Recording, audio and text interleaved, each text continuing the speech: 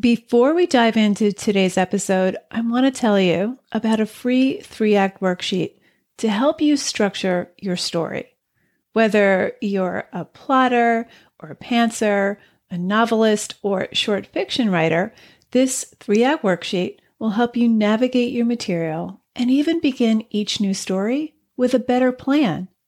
Download yours at nancypanuccio.com/act. Stop getting stuck in the middle of your draft. Go grab this free worksheet, nancypanuccio.com/act. What's the most effective way to bring continuity to your novel or story? To keep the reader grounded in what's happening and knit together the events of your plot. Here's something I learned from Doug Glover. Character thought is the connective tissue that brings your story into a cohesive whole. Character thought is not a form of telling. Character thought is action, and it helps knit together your plot while reminding the reader what happens earlier in the story and giving them a sense of what might happen next.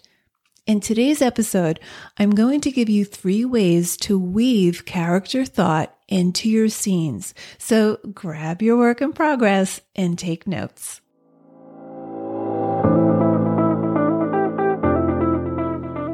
Writer Unleashed is for you, a writer who has a story you want to bring onto the page and into the hearts and minds of readers.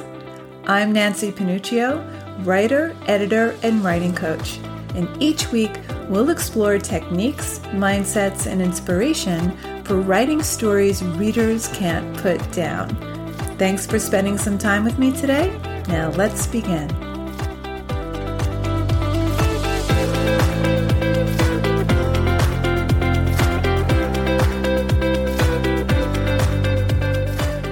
Some writers are afraid to include character thought in their stories because they think it's a way of telling instead of showing. So they focus on the action. But character thought is action, and it's one of the most overlooked elements of scene and plot. So why use character thought? Well, it knits your story together. It gives your story continuity. It's the connective tissue. It connects the plot events together, and it helps your reader understand what's motivating your character through the story. Character thought is more stylized than real thought. Just like dialogue, character thought is shaped by the needs of your story, and it's driven by desire. It helps connect the main plot events together. Now, plot is driven by desire and resistance. So your character is obsessed with his or her goal, the outcome that they want to achieve by the story's end. Now, character thought reflects that obsession, and it gives your reader your character's motivation. We don't just want to know what a character does. We want to know why they do what they do. Character thought also adds to the suspense. We're experiencing the action through your main character's perspective. Character thought focuses on time and motive. At every point along the plot, in every scene, your character is always doing 3 things. Number 1, looking back at the past. Number 2, evaluating the present moment. And number 3, looking forward to the future. So let's break this down. Number 1, looking back. Here, your character is remembering where they've been. They're asking themselves how they got to where they are now. This reminds the reader of the character's past, the significant history, but it also is a constant reminder about earlier events in the story. Don't expect your reader to remember what happened 20, 30, or 50 pages ago, or even what just happened in the previous chapter, or what happened in your opening paragraphs. Here's an example I talked about in episode 66. This story is Joyce Carol Oates' Where Are You Going? Where have you been? A quick recap on the story. This story takes place in the 1960s. The protagonist, Connie, is a 15-year-old girl, and she's coming into her own sexuality. She's preoccupied with boys. She's preoccupied with how she looks. Then one summer Sunday, her parents and older sister go to a barbecue, and Connie chooses to stay home. Not long after her family leaves, two strange boys show up in her driveway and try to convince her to go out for a drive with them. So here she is, home alone, and this is before the boys show up in her driveway. She's laying in the sun. Her eyes are closed. She's feeling the warmth of the sun like caresses of love. And then she slips into the past. Her mind slipped over onto thoughts of the boy she had been with the night before and how nice he had been, how sweet it always was. Not the way someone like June would suppose, but sweet, gentle, the way it was in movies and promised in songs. So this little piece of character thought woven into the action is accomplishing a couple of things here. It's reminding us of earlier events in the story. It's connecting those events to the present. It's also establishing her motive so that when the boys do show up, we understand why she's tempted to get into the car and is even overriding her own intuition for so long. It's establishing her core desire. Now, later in the story, Connie returns to that past moment again when Arnold Friend calls her by name and she asks, "How do you know my name?" And he replies, "I know my Connie," and he wags his finger. Here's her thought. Now she remembered him even better, back at the restaurant, and her cheeks warmed at the thought of how she had sucked in her breath just at the moment she passed him, how she must have looked to him, and he had remembered her. Okay, so she's making the connection between what's happening now in the story and what happened earlier in the story. So number one, characters are looking back. They're wondering, how did I get to where I am now? And number two, characters are evaluating the present.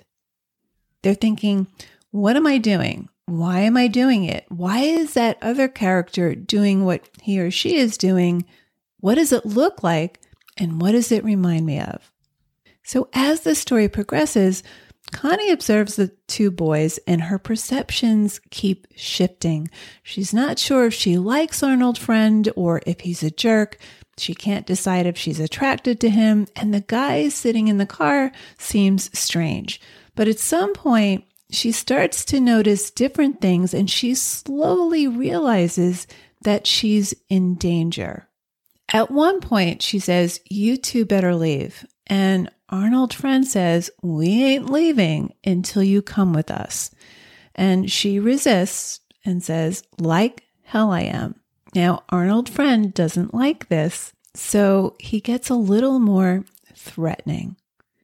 He laughed incredulously. He placed his sunglasses on top of his head carefully as if he were indeed wearing a wig and brought the stems down behind his ears. Connie stared at him, another wave of dizziness and fear rising in her so that for a moment he wasn't even in focus but was just a blur standing there against his gold car, and she had the idea that he had driven up the driveway all right, but had come from nowhere before that and belonged nowhere, and that everything about him, and even about the music that was so familiar to her, was only half real.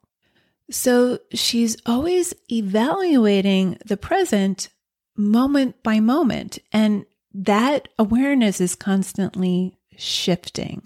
She's thinking, why is Arnold Friend trying to convince me to get into the car? And what do I think about Arnold friend? Is he attractive or is he just a jerk? And why is the guy in the car not looking at me?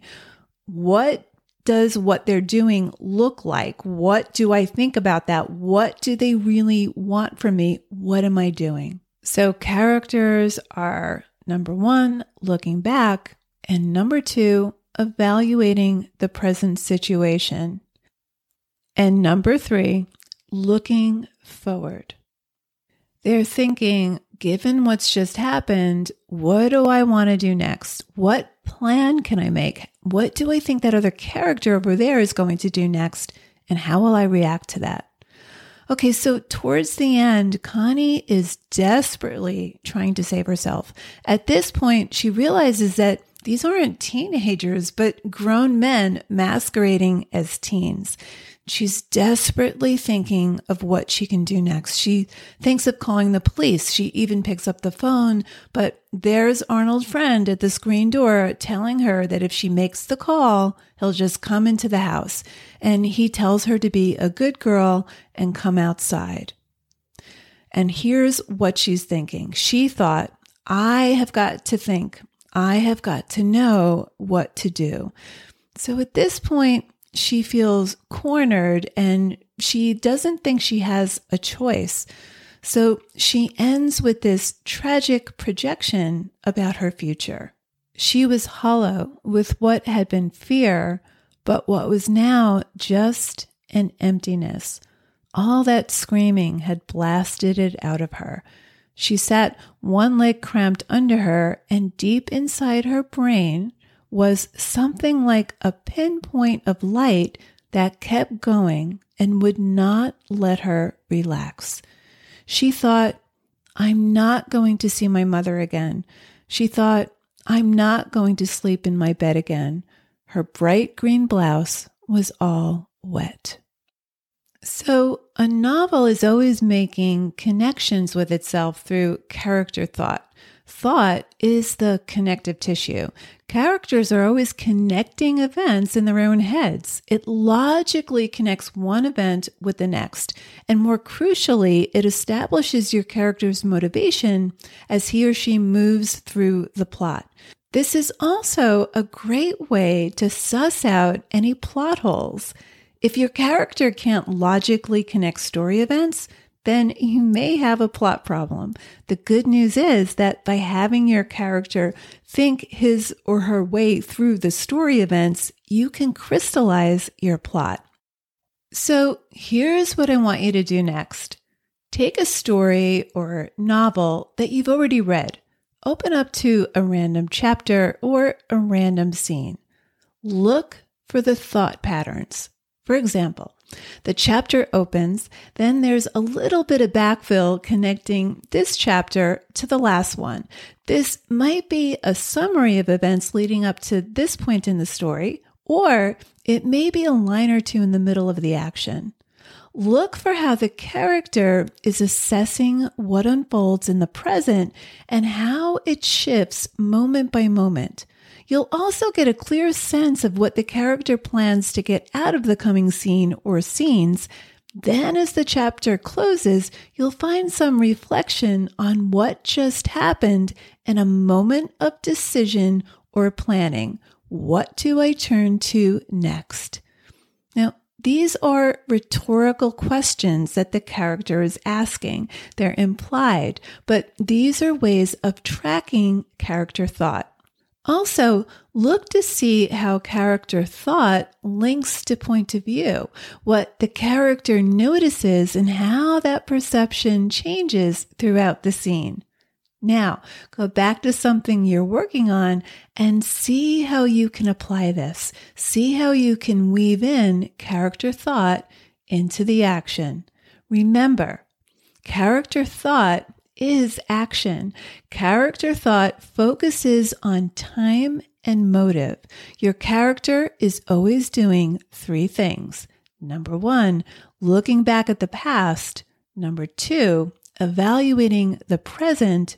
And number three, looking forward to the future. Thank you so much for listening to today's episode of Writer Unleashed. I'm taking a brief hiatus for Thanksgiving next week, but I'll be back on December 1st with a brand new episode.